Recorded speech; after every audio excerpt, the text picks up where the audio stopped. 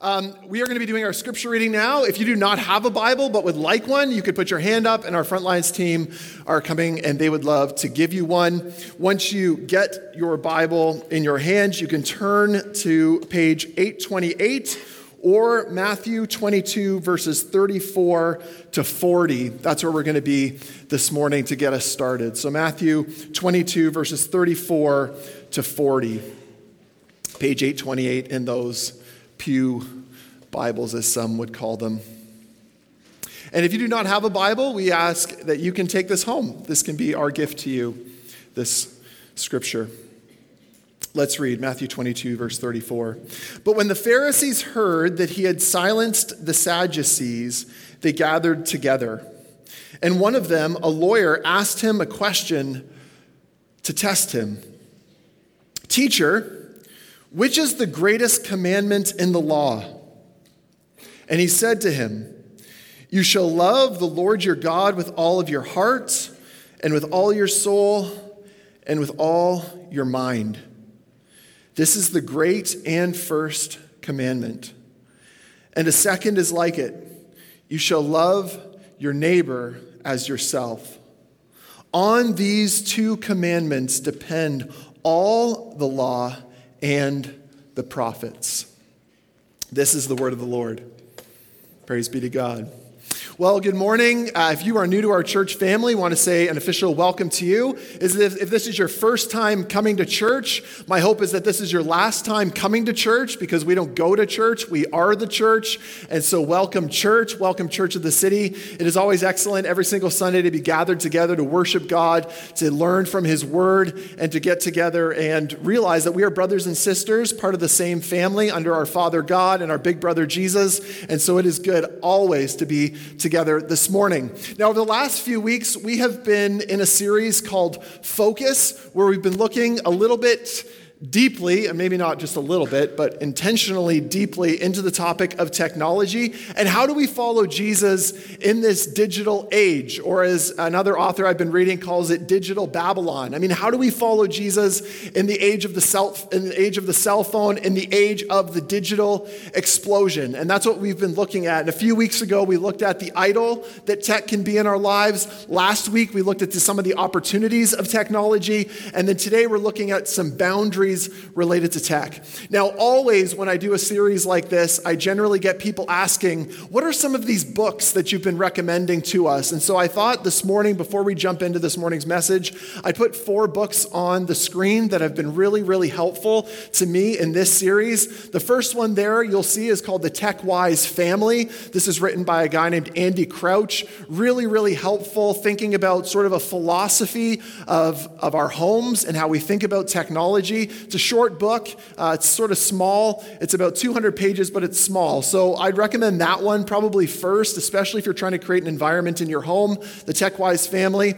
The second book there is called The Next Story, Life in Light of the Digital Explosion. It's a book by Tim Challies. It's a few years old, but he does a great job talking about the theology of technology and how we can approach it in our lives. The next book there is called Faith for Exiles, 5 Ways for a New Generation to Follow Jesus in Digital Babylon. This book isn't specifically about technology, but certainly addresses technology and how young people, specifically Generation Z, are following Jesus and how they ought to be following Jesus in our day. And then the final one there is called The Ruthless Elimination of Hurry, which again this book is not about technology specifically, but is about the ruthless elimination of hurry in our lives and how technology actually contributes to this hurry life and culture that we live in.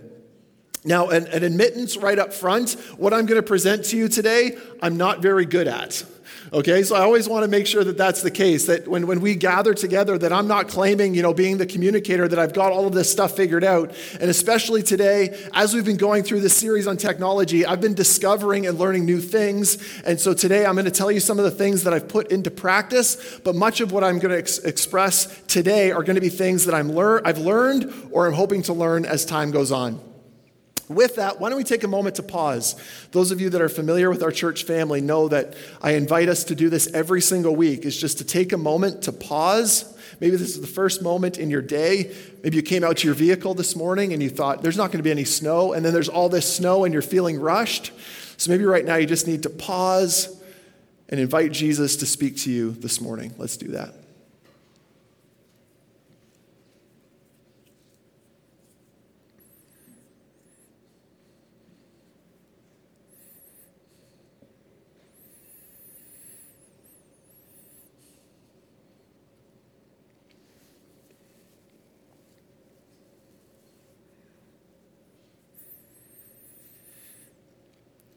So Jesus, we thank you that we are gathered here today, your people, brothers and sisters who are called to encourage one another, to challenge one another, to encourage one another towards developing a more intimate relationship with you.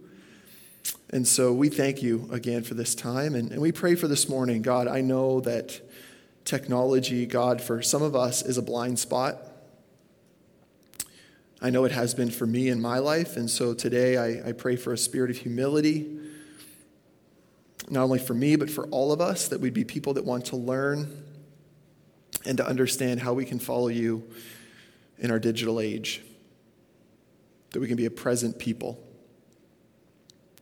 In your Son's name we pray. Amen.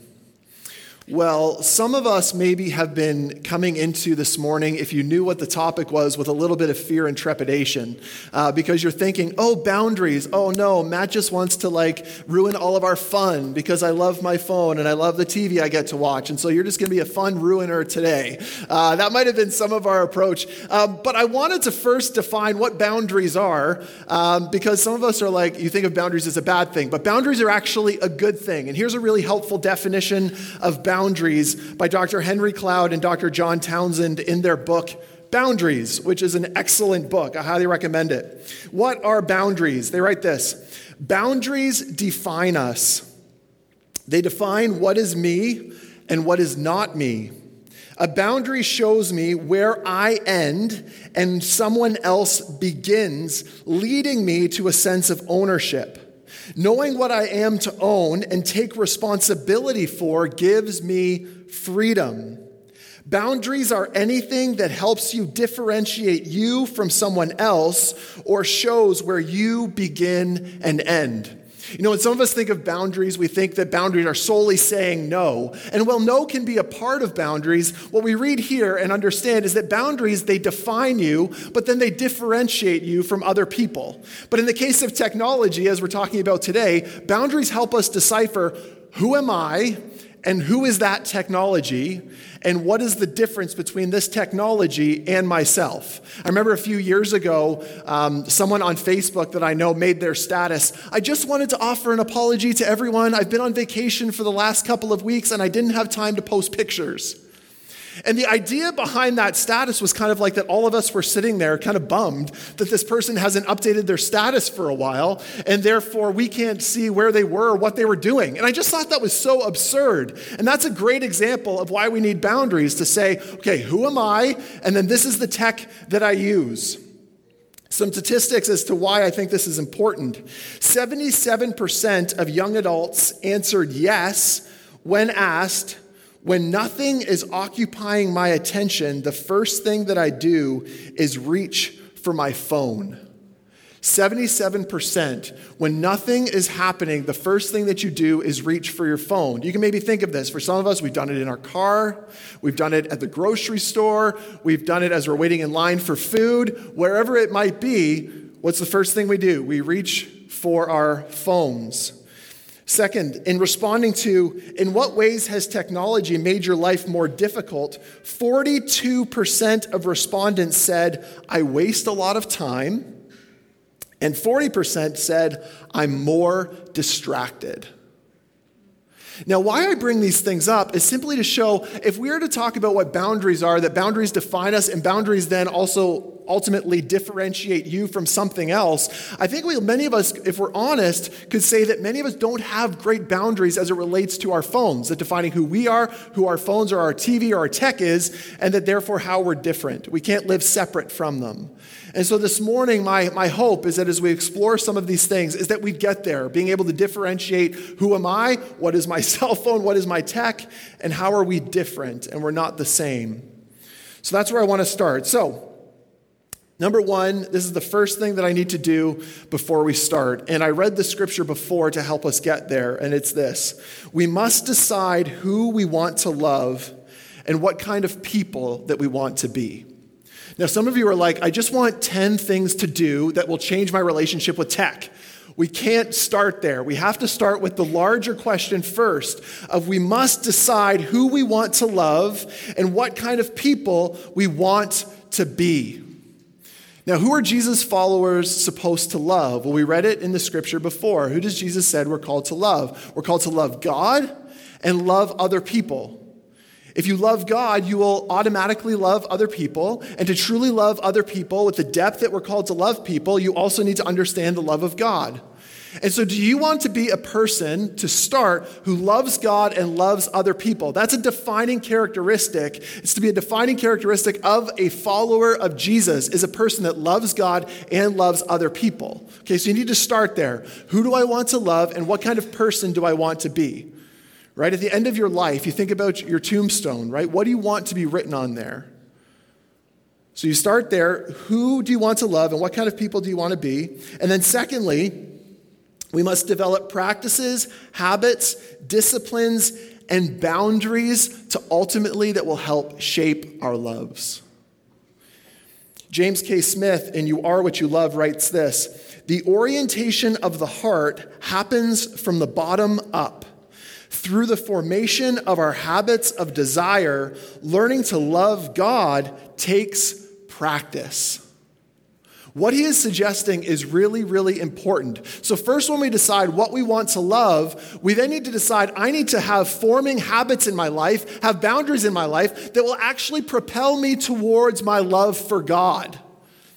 Now, many of us, if we're honest, the way that we use our phone and our technology, these are forming habits and disciplines in your life that are shaping you to be a person who loves certain things. And so why I begin here is to say, if you want to be a person that loves God and love others, you need to think about how our use of technology in our culture is either shaping your love for God or not shaping your love for God. It is instead shaping your love for someone or for something else. Last week, we jumped into Hebrews 12, verses 1-2, a little bit with James and then before, right, where we said, therefore, since we are surrounded by so great a cloud of witnesses, let us throw off everything, every weight that so easily entangles and sin that clings so closely, and let us follow Jesus, who's the author, the perfecter, and the finisher of our faith. That is the goal as followers of Jesus, that we are pursuing Christ, that we are falling every single day more and more in love with Jesus. And your loves are shaped by your habits, your disciplines, the boundaries that you have, and all of these different things. So then the next question is, well, how do we discern habits, disciplines, and boundaries in the pursuit of loving God and others? And these would be some of the proactive ways that we can do this as it relates to technology, all right? So we first have to decide who we want to love. If that's God and others, then we have to look at, okay, what are the habits in my life that I can put into practice to help me move towards being a person that loves God and others? So here's some proactive things. Number one, pursue wisdom. Ask lots about tech before tech has an opportunity to ask anything of you. You may know this, but when you first pick up a cell phone, especially if it's an iPhone or a smartphone, you turn it on, right? And the little apple appears and you're like, and then it asks you all of these questions about yourself. And you're like, I don't want to have to answer these questions. I just want to get to the home screen. But it's immediately asking things of you. Most of our technology operates this way. And sometimes it's to connect different pieces of technology to one another, to your singular account. But it asks much of you, and many of us allow it to ask much of us before we've asked anything very specific about it. Christ followers are to be a community and to be known as a community of wisdom. Have you ever thought about this before? Matthew 10, verse 16, Jesus says, behold, he's talking to his disciples, I'm sending you out as sheep in the midst of wolves. So be wise as serpents and innocent as doves. Think about applying that verse to our use of technology. Be wise as serpents and innocent as doves. Or how about Ephesians 5, verses 15-16?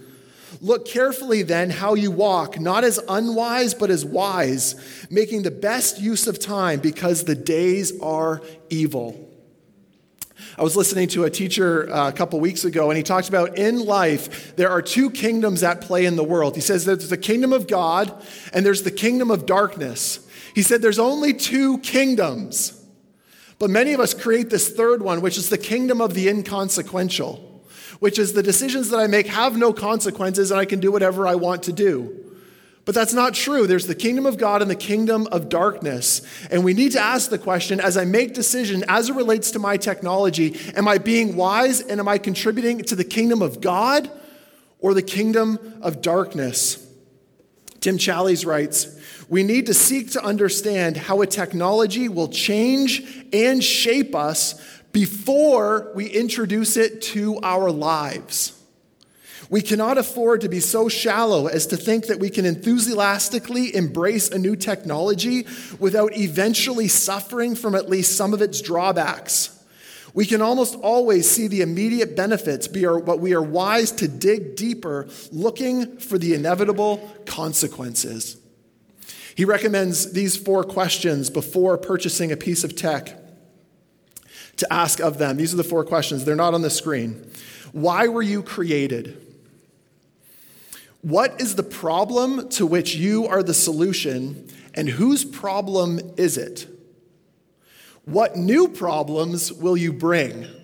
You know, sometimes we don't think about that. What's the new problem that this might be introducing into my life? And then finally, what are you doing to my heart? If our hearts are shaped by our habits, our disciplines, and the boundaries, how is it shaping our hearts? Secondly, be cautious of technology's easy everywhere promise. Easy everywhere promise. Isn't this really the purpose of a lot of technology, especially consumer technology, is to make things easier? And many of us are like, this is great. I don't have to do that anymore. I don't have to do this. I can set, my temperature from my phone. Like I'm not even at my house, but I can set the temperature for my house on my phone. Isn't this great? It's easy everywhere. But the problem that many of us understand, if we go a little bit deeper, is to understand that easy everywhere isn't real life. And it's certainly not discipleship to Jesus. Here is what Jesus said in Luke 9, verses 23 to 25. He said to all, if anyone would come after me, let him deny himself and take up his cross daily and follow me. For whoever would save his life will lose it, but whoever loses his life for my sake will save it. For what does it profit a man if he gains the whole world and loses or forfeits himself? What we need to understand is that following Jesus is not easy. It's not easy.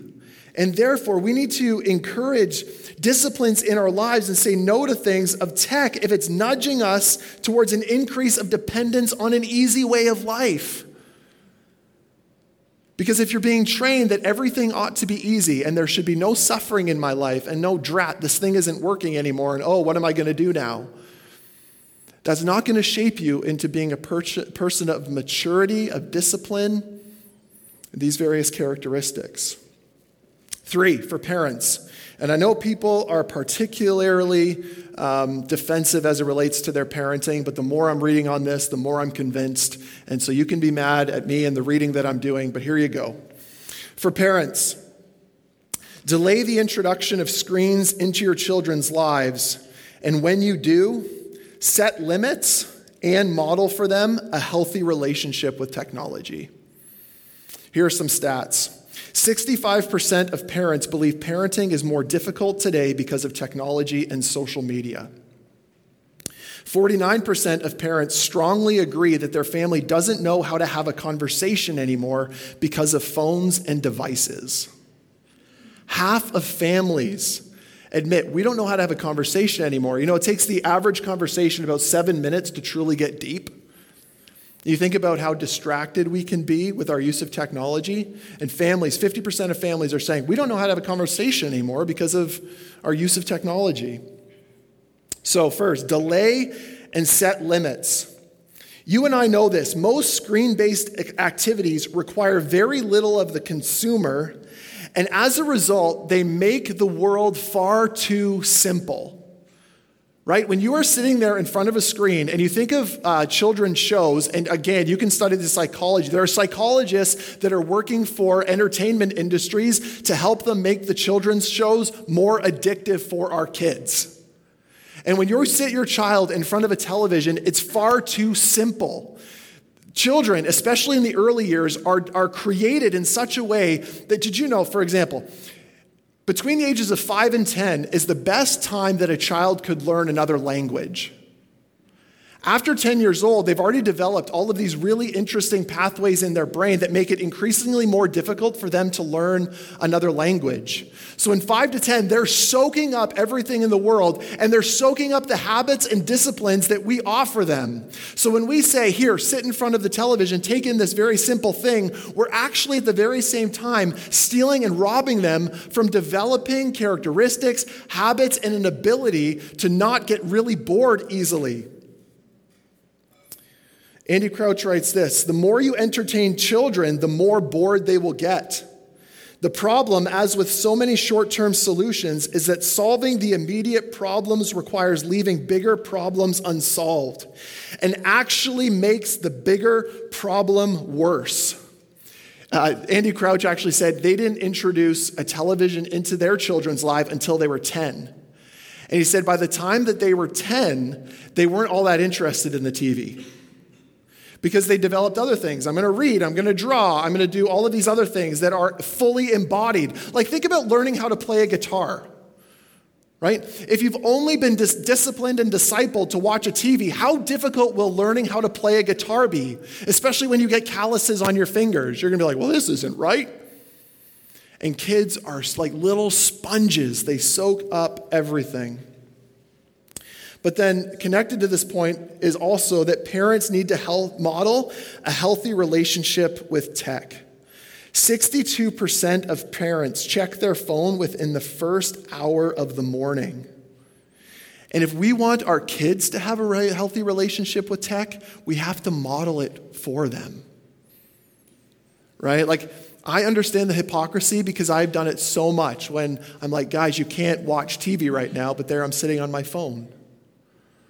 Or think about this fact, and you're seeing it, and I've done it myself countless times, where my kids are asking me to play with them, and I'm like, yeah, just a second. What am I doing? Scrolling. Is that meaningful? Is that helpful? Likely not. And we just have to be honest about this. Something that we did in our family a couple of years ago is we said, okay, as best we can, no TV any day of the week until Saturdays. And then on Saturdays, we're only going to keep it short, like a half an hour to an hour length of TV. Now, yesterday morning, we were really tired in the morning. We're like, can we go downstairs and watch a show because it's Saturday? We're like, sure. And then we slept way too long, and they've been sitting there the whole time. So I'm not claiming any form of perfection in this. But what I'm saying is that our kids are being shaped. And we need to be people, especially parents, that are shaping them in good ways, in healthy ways. Ready to go on? Yes, okay. Fourthly, strive to create an environment of courage. James 1, verses 2-4. Count it all joy, my brothers, when you meet trials of various kinds, for you know that the testing of your faith produces steadfastness. And let steadfastness have its full effect, that you may be perfect and complete, lacking in nothing. If you just follow the way that this verse is telling us, count it all joy when you meet trials of various kinds, because why? It'll produce endurance in you.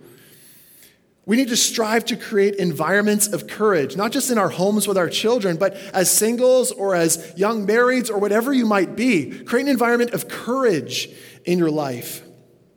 So what does this have to do with tech? Well, courage and determination are more often forged in environments where things are difficult and where boundaries and disciplines are actually put into practice.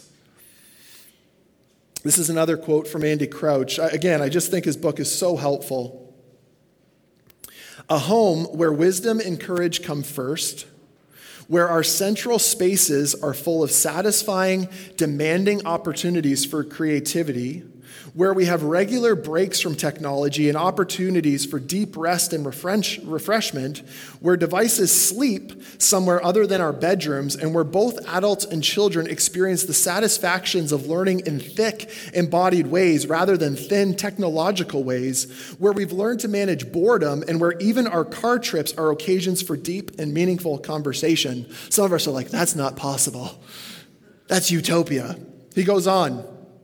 This is the kind of home that can equip all of us with an immune system strong enough to resist pornography's foolishness.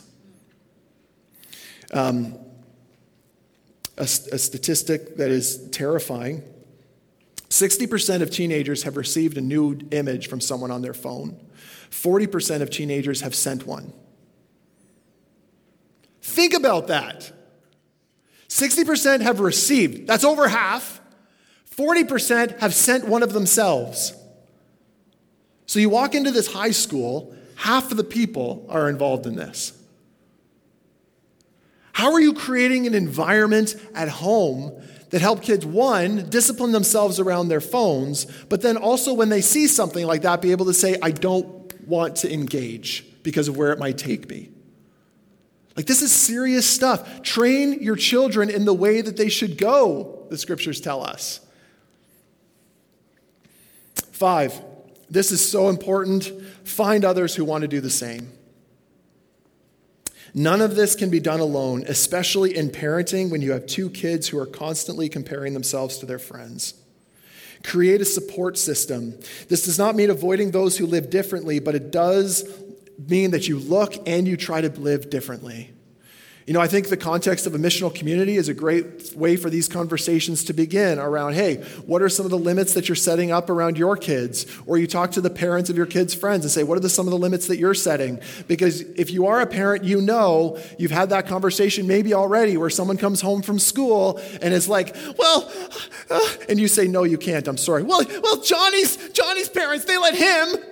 You're like, oh, thanks, Johnny's parents. He really set this up for us for success, right? Like, or can I have a cell phone? No, you're 8. Yeah, but everybody in my class has a cell phone. It's like, you're 8. You know, like, I didn't have a cell phone until I graduated from university. Like, this is crazy. What is now like the acceptable norm? And people are like, well, they're just safer if they have it. Really?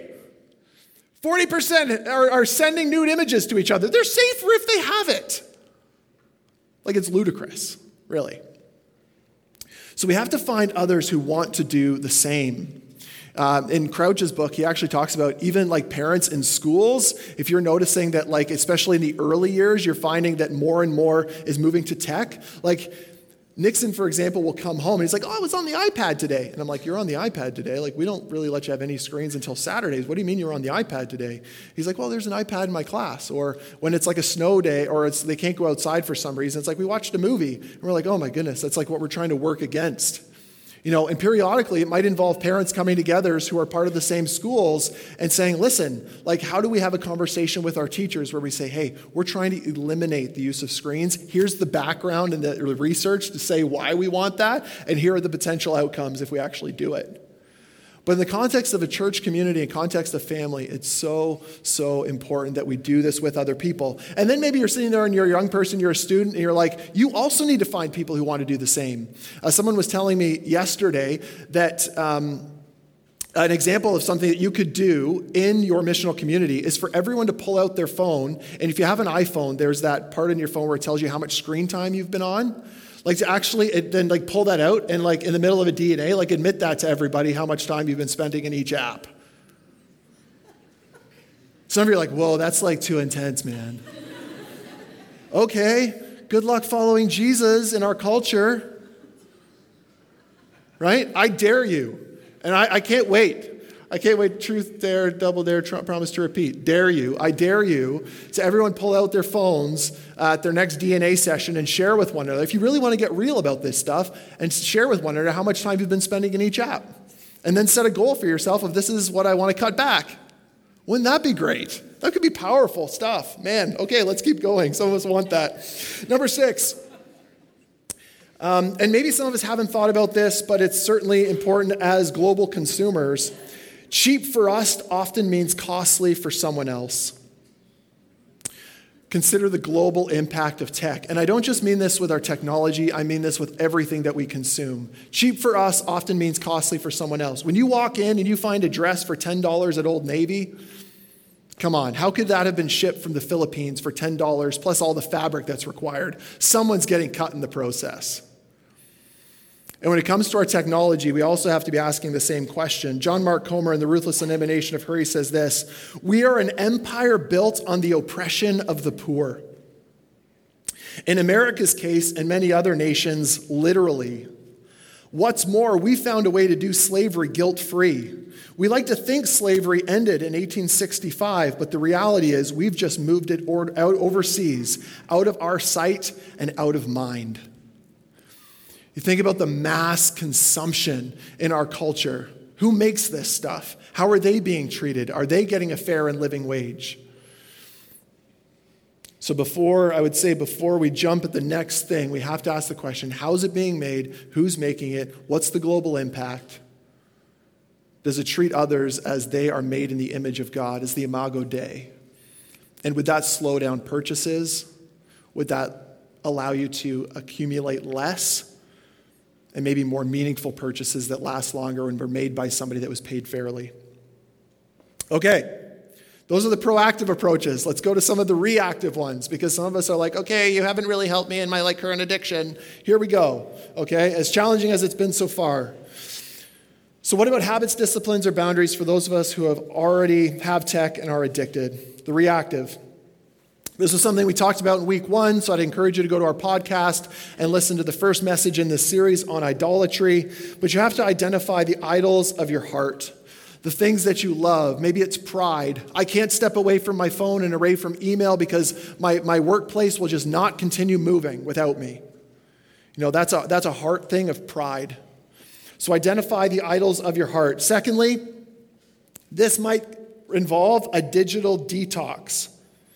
60% of people, I have a slide with some stuff on it here. 60% of people admit that they never take a break from social media. Electronic Sabbaths, do you take regular breaks from social media? Select all that apply. 60% say never. 21% say for a while. 17% have said permanently. 11% have said for parts of the day. And only 5% say 1 day a week.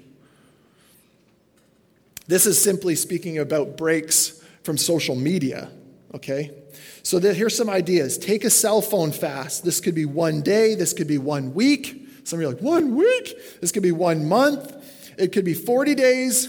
Here's the thing. You know what you need. If you're sitting in this room, you're likely an adult other than William, and he doesn't have a phone yet. And so you need to decide, you need to grow up and be an adult about this. If you're adult enough to have a phone, you need to be adult enough to discipline it and yourself. And so figure out what you need. Start with a digital fast or a digital detox.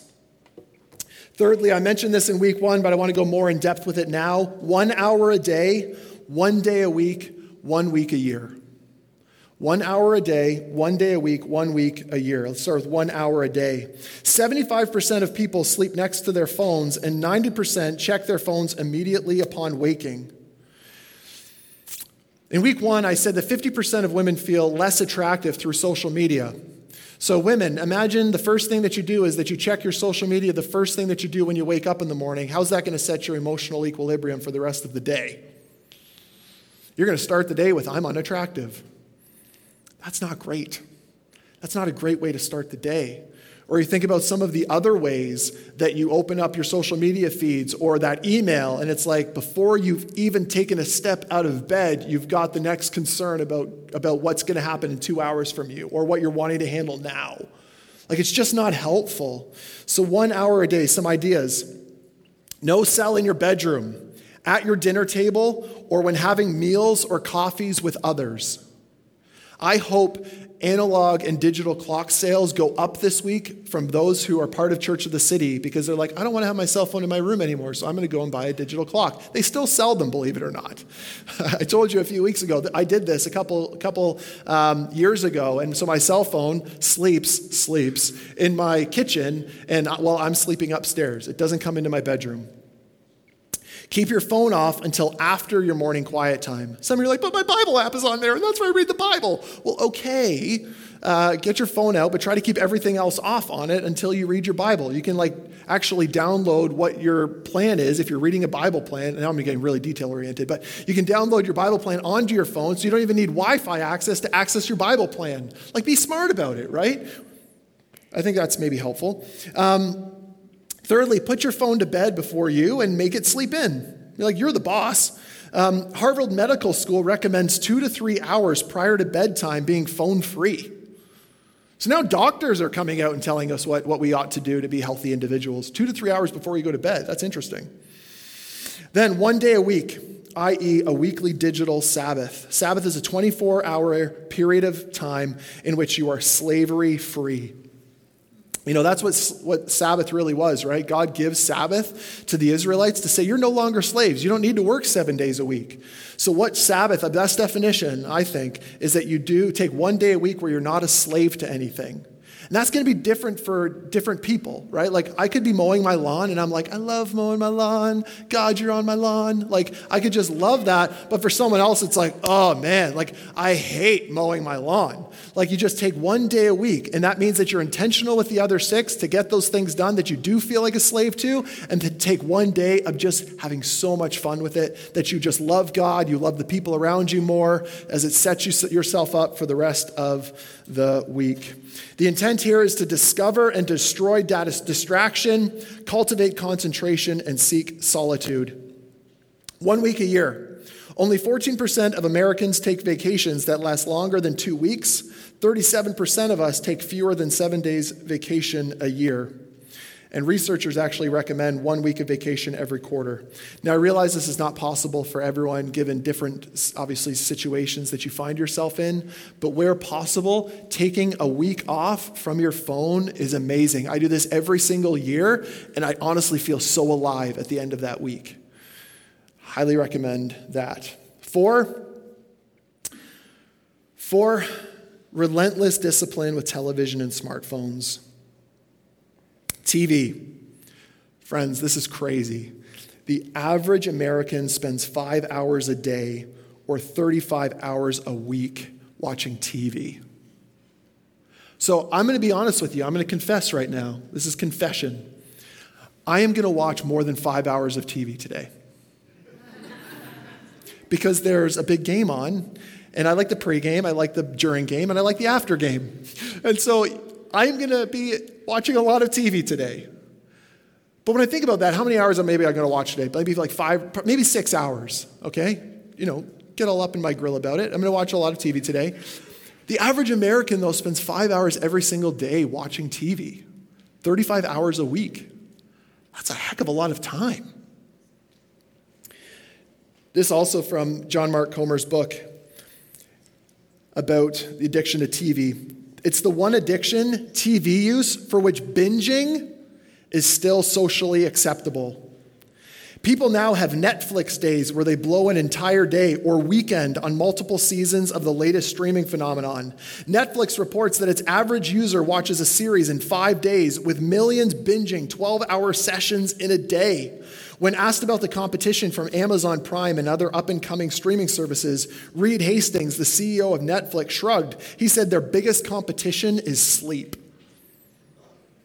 And some of us are sitting there and we're like, he's not lying. Crazy.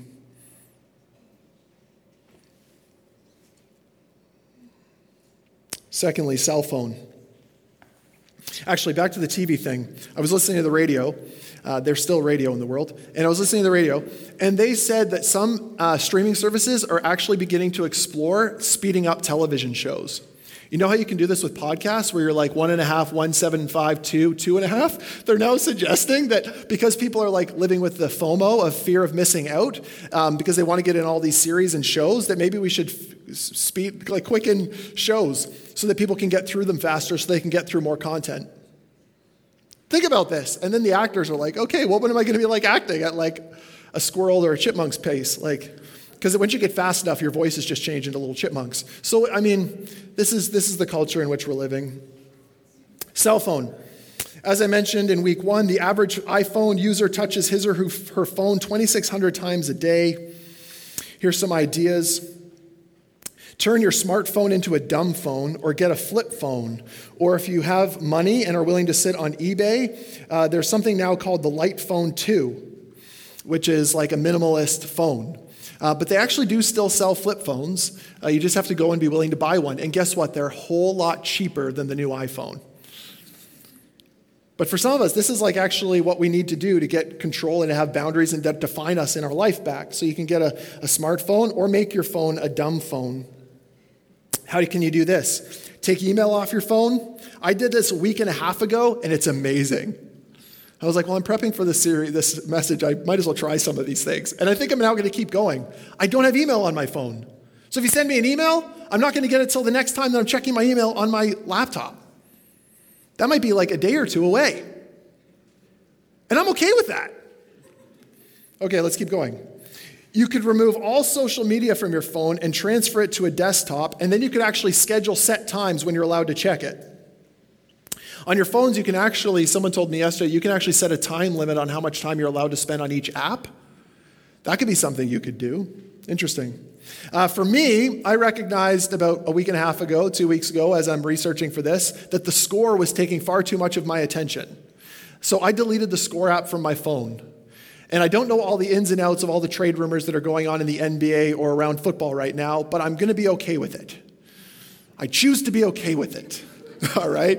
Because I was recognizing how much of my time it was taking. You could disable your web browser on your phone. This is something John Mark recommends in his book. Delete all notification, including those for text.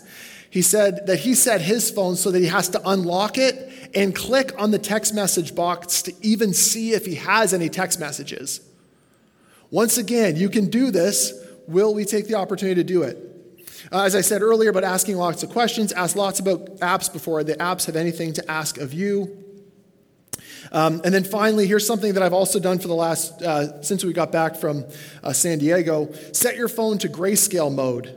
This actually does something neurobiologically that decreases dopamine addiction and addictive superstimulus. I actually have a picture here of the difference. And I kid you not, like it is stark. Like the phone is just less nice to look at, and it's making me not want to go to it as much.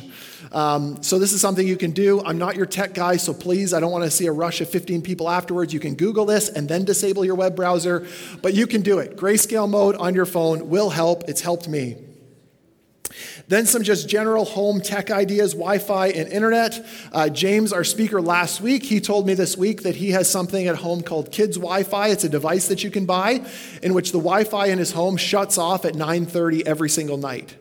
And so that for his family and his wife has meant incredible time with his wife, I can only imagine. And then also beyond that has also meant greater conversations, more reading, all these sorts of things. And if they need to do anything after 9:30 that requires Wi-Fi, they need to get passwords from one another in order to stay on it. Again, an idea. You can have a Facebook news feed eradicator. And this from my friend Jay Brock, who's done some teaching on this. He says that he uses Card Block on Chrome, which deletes all references to the Kardashians on the internet. And he added every variation of Trump's name so that he has a POTUS-free internet. He also uses uBlock Origin to block all ads, especially important around election season, and alt browsers like EpitBlock, which blocks all trackers. Okay. Everyone just take a big inhale, and now just exhale. There's a lot there.